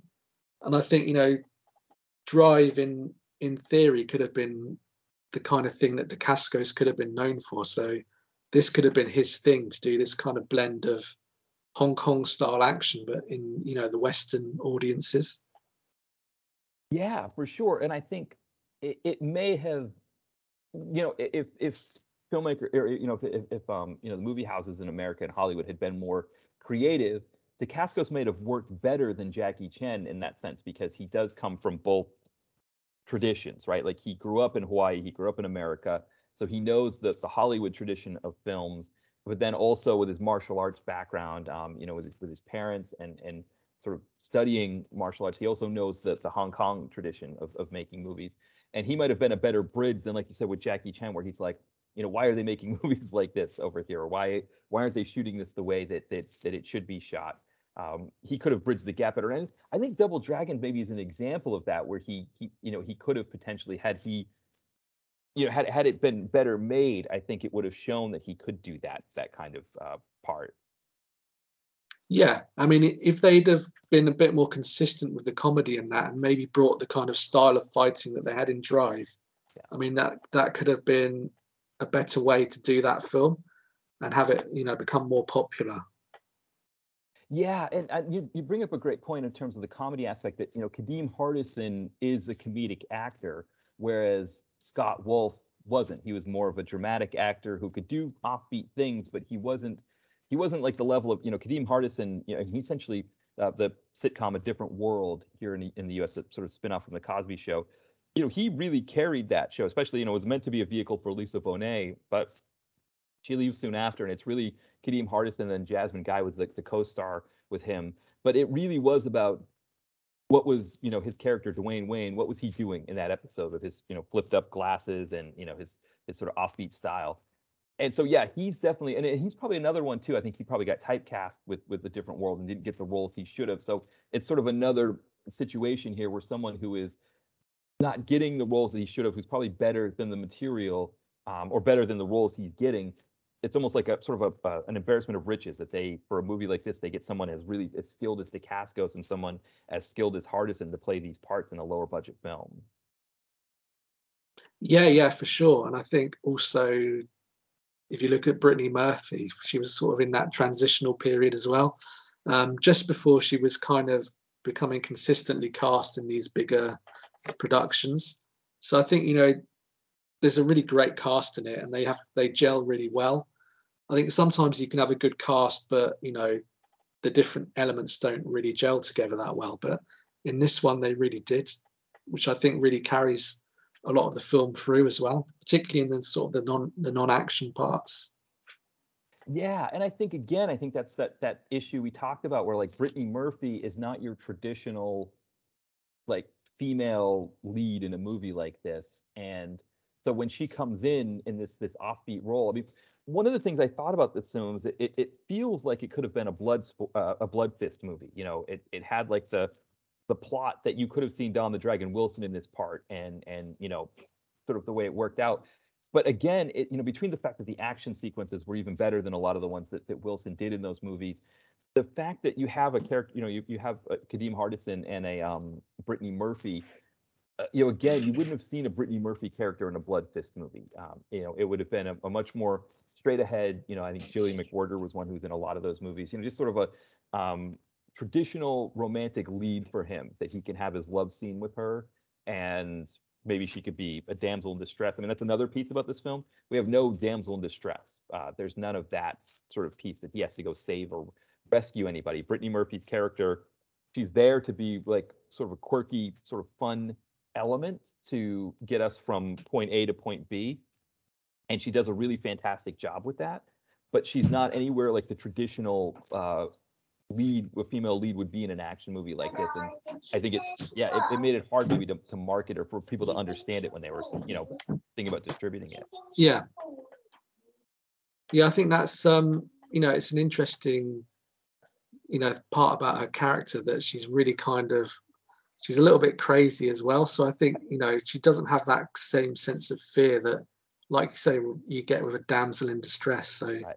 She gets a little bit sort of crazy, and she's almost ready to sort of take a gun and start firing back at them. Right. Yeah, she's it's like Kadeem Hardison has to stop her from just kind of getting out there and shooting, because she's like leaving herself like vulnerable to getting shot. But you're right, like she's just so excited for it.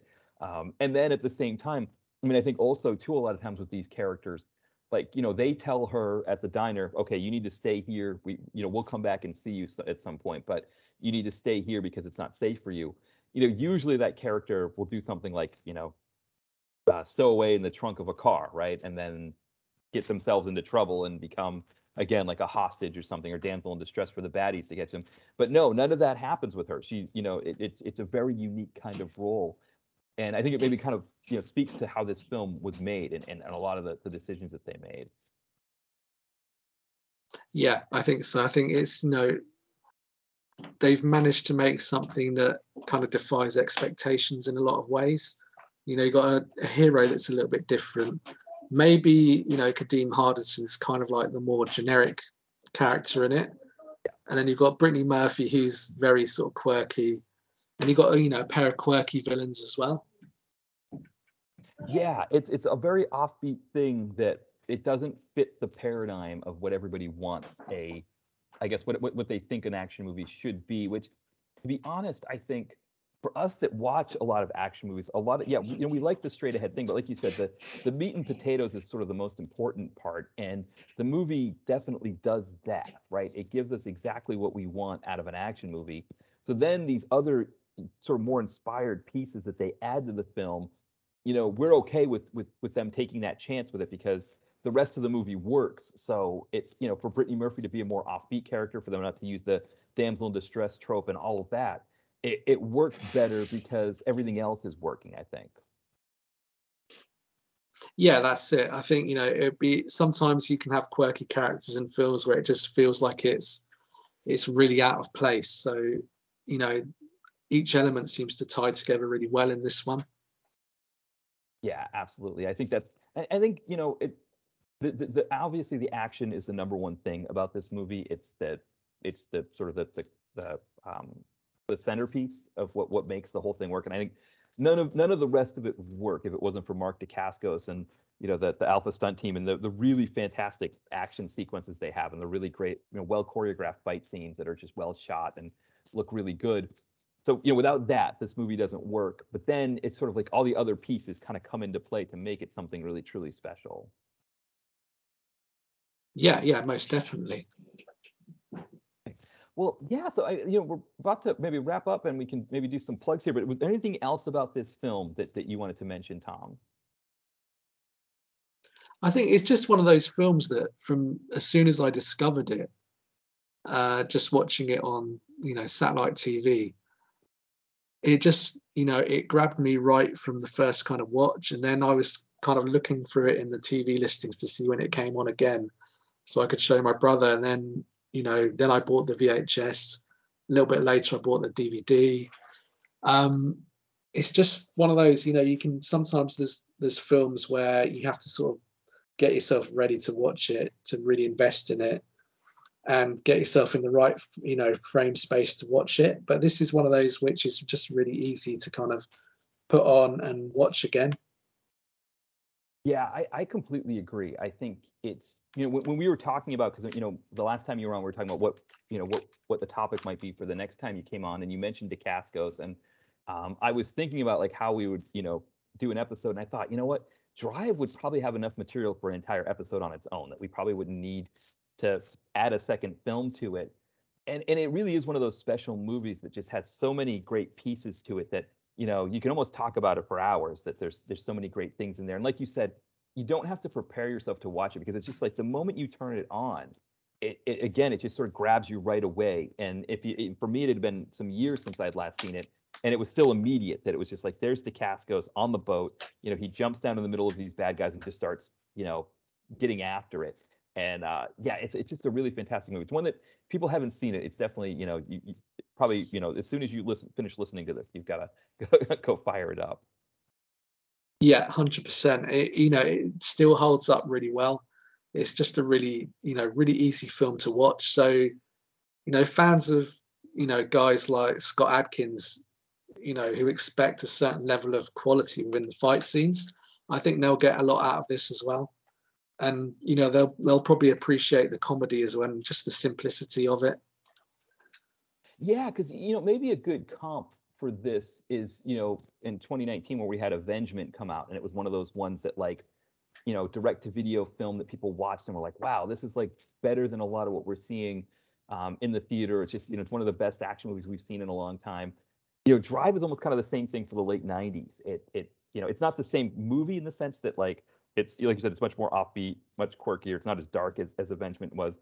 But from an action standpoint, I think the fight scenes in Drive are a little bit better in the sense that they're the martial arts, kind of the whole team together is really great in it. But Avengement also just has some really great action sequences, especially in the prison there.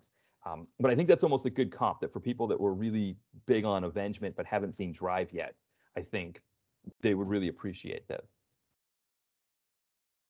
Yeah, definitely. And I think also maybe fans of things like Debt Collectors would probably enjoy it as well. That, because you got that kind of the buddy element as well. So yeah, I think martial art fans and fans of a good old fashioned buddy cop kind of buddy film would really like this as well.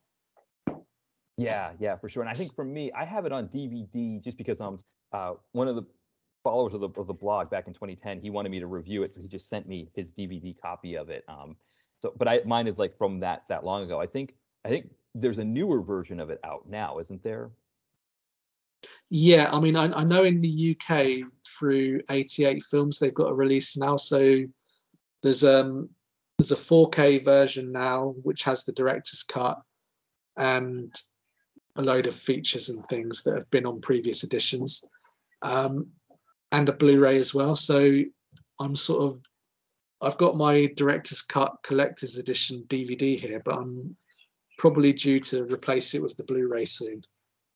Yeah, I don't know if they're available, because so one of the problems is for Amazon is that they confuse it with the uh, Ryan Gosling Drive, which I was a film that I also really enjoyed, but it's a completely different movie from this one. So Yeah, yeah, for American, especially if you're looking on Amazon, that can be a little bit difficult. That you're gonna have to sift through the you have to sift through the yeah, and I think that's part of the reason why it wasn't it didn't have the right information on in terms of like because it looks like, yeah, it's available free on all these other sites to stream, but it didn't show that in the IMDb because it was pulling up the information on the Ryan Gosling movie. So yeah, that's another issue probably that you run into as you're looking for a good version of this. But it's for people that collect physical media, this is definitely one to have in your collection. Yeah, definitely. And I'll also say, if anyone gets a chance to listen to the DVD commentary, that's a lot of fun too. So they got the director, the head of Alpha Stunts, Dacascos and Kadeem Hardison on commentary, and they're just having a whale of a time in it. So that's a lot of fun in itself. Yeah, I would be excited to check that out because I think it's one of the things for me. If the movie itself is really good, I don't mind watching it again with the commentary. It's almost like, I want to see this movie again anyway. I remember when my friends and I, when we watched Black Dynamite the first time, we immediately watched it again with the commentary because we enjoyed it so much. And I think this is one of those movies that you could watch without the commentary and watch again, soon after with the commentary, and because it's just so great that it's such an exciting movie. Yeah, definitely. I think it's, action fans will eat it up. If they've not seen it already, they'll just really go for it. Yeah, and I would almost say too, because for me it had been some time since I had seen it. So obviously I watched it for our podcast episode. I would say for people out there who haven't seen this in some time, watch it again because it doesn't disappoint. I think if you're if you're looking through streaming services on a Saturday night and you see like a bunch of Bruce Willis movies or something like that, or newer Seagal movies or something, like, oh, maybe I'll watch one of those, because you hadn't seen it before. Consider just rewatching Drive. I think you might find you have a more fun evening doing that. Yeah, I think that would be a safe bet. Yeah. Sure. Well, yeah, maybe that's a good place to leave it. So then, Tom, was there anything that you wanted to plug while we're wrapping up? Not at the moment. I think I've got one film coming out at the beginning of November, I believe, in the US, which is called the Area 51 Incident. So that's a bit of a sci-fi action, kind of in the vein of Aliens, but without the budget. And yeah, just anyone who hasn't checked out When Darkness Falls yet, that is, as we said earlier, that's on Peacock now, Tubi, Amazon. I think it's on Vudu as well and Hoopla, and yeah, possibly Roku as well. Yeah, and it's funny. So Area 51 incident. Oh, it does list it. Okay, so it didn't when I was looking up your profile on IMDb, it didn't seem like it came up there under your writing credits. But then when I looked it up on IMDb, it listed you as one of the writers. But yeah, I guess because it's coming out November 1st, so maybe that was why, because it didn't have that there. But yeah, I think it seems like a lot of your of the DTV movies that you write for, they end up on like Tubi or something like that you can find them through there. Yeah, I think a lot of them do end up on Tubi. That's a big platform really for low budget independent films. So yeah, that's probably the major one, along with Amazon. Yeah, and then I think early next year they're talking about potentially for Renegades coming out, which I think is definitely a highly anticipated one. The next one from Shogun Films. Yep, so yeah, there should be an announcement soon for the US release, and then UK release will be January. I think end of January next year. Yeah, so that one's going to be like I guess the reverse of what When Darkness Falls, where When Darkness Falls was released in the US first, and then does it have a UK release yet, or is it still just the US? So When Darkness Falls, we're still looking for a UK distributor at the moment. So that's probably going to be sorted out after AFM. So we're sort of taking the film to sales shortly. So hopefully by the end of the year, we'll have a few more territories tied up. Okay. Right. Well, so at least for US based audiences, definitely, you can stream When Darkness Falls. You can also buy, right, you can buy physical media for it. I think it's available on Amazon and DVD as well. Yeah, available on Amazon, and I believe it's region free as well. So you can actually buy it from the UK, via the US. So you can kind of import it in, and I think a few UK platforms have kind of already got copies in that they can. So you don't have to sort of wait 3 weeks for it to arrive. Yeah, and I think When Darkness Falls, as we're wrapping up here, I think it's a movie that everybody should check out. I really enjoyed it, and I think the thing I really like about When Darkness Falls, I mean, it's very different, obviously, from the movie we were just talking about with Drive, where When Darkness Falls is more of a slow burn. But I think it's a really fantastic sort of slow burning thriller that it kind of builds on itself in a really organic way. But also, I think the combination of the way the story unfolds, the way that the characters are developed, but also the way that the setting, the Scottish Highlands, are used as almost like another character in the film, just really adds a depth to it that, as we were talking about earlier, with this attempt to want to wash out the film and make it all one color. This film doesn't do that, and it really adds an element to it that I think I really enjoyed. Yeah, well, thank you. That's good to hear. I think we wanted to give it a sense of like 3 dimensions, really, and I think you can do that with plenty of color in your film and just accentuating the depth of the countryside, really. Yeah. So that's definitely one people, so definitely here in the States, and probably keep us posted, because we'll probably be able to update you on the site, like when Darkness Falls is available in other markets, but at least for right now, that one's in the US. And so definitely everybody should check that out. Like you said, it's on Tubi now. I know it's on Peacock. I think usually when it's on Tubi, it seems like most of the streamers pick it up here in the States. Yeah, that seems to be the way. Yeah, I think we're on most of the sort of the major ones now. Anyway, I think we're on the ones that we kind of the ones we really want. Yeah, and I think, like I said, when I started typing in When Darkness Falls in IMDb, I got midway through dark. I got the D and the A when it auto-filled for me and popped up, which I think is really fantastic. Because I think there are some other movies that have a similar title, but the fact that it's going to pop up on IMDb definitely shows that it's sort of hopefully building some momentum. And I think anybody listening, check out Drive, of course, but also check out When Darkness Falls. You could do a double feature on Tubi, for example, because Drive is on Tubi as well. Yeah, that would make quite a double feature. Yeah. Yeah. I wonder which order. Yeah, because you might for Drive, your brain might be velocitized from how high octane Drive is. So it might be better to do them in reverse and do When Darkness Falls first if you're going to do double feature. Yeah, that's the way I would do it as well. Right. Well, and it's a nice pick me up as well after a bit of a mystery thriller. Right, exactly. Yeah, so it's a good double feature there, and again, they're both on Tubi. They're less than the length to combine. They're less than the length of Infinity War or the new Batman movie. So so you can get two for the price of one there as well. All right, excellent. Well, thank you again, Tom, for coming on again. The movie that he has out is When Darkness Falls. Also, look for Renegades next year, and then of course on Flickering Myth. Look for Tom's articles on there. But thank you again for coming on. This was a really really great conversation about a fantastic movie. Thanks a lot, Matt. I look forward to the next one. All right, absolutely. And thank you everybody for listening. Talk to you soon. Bye.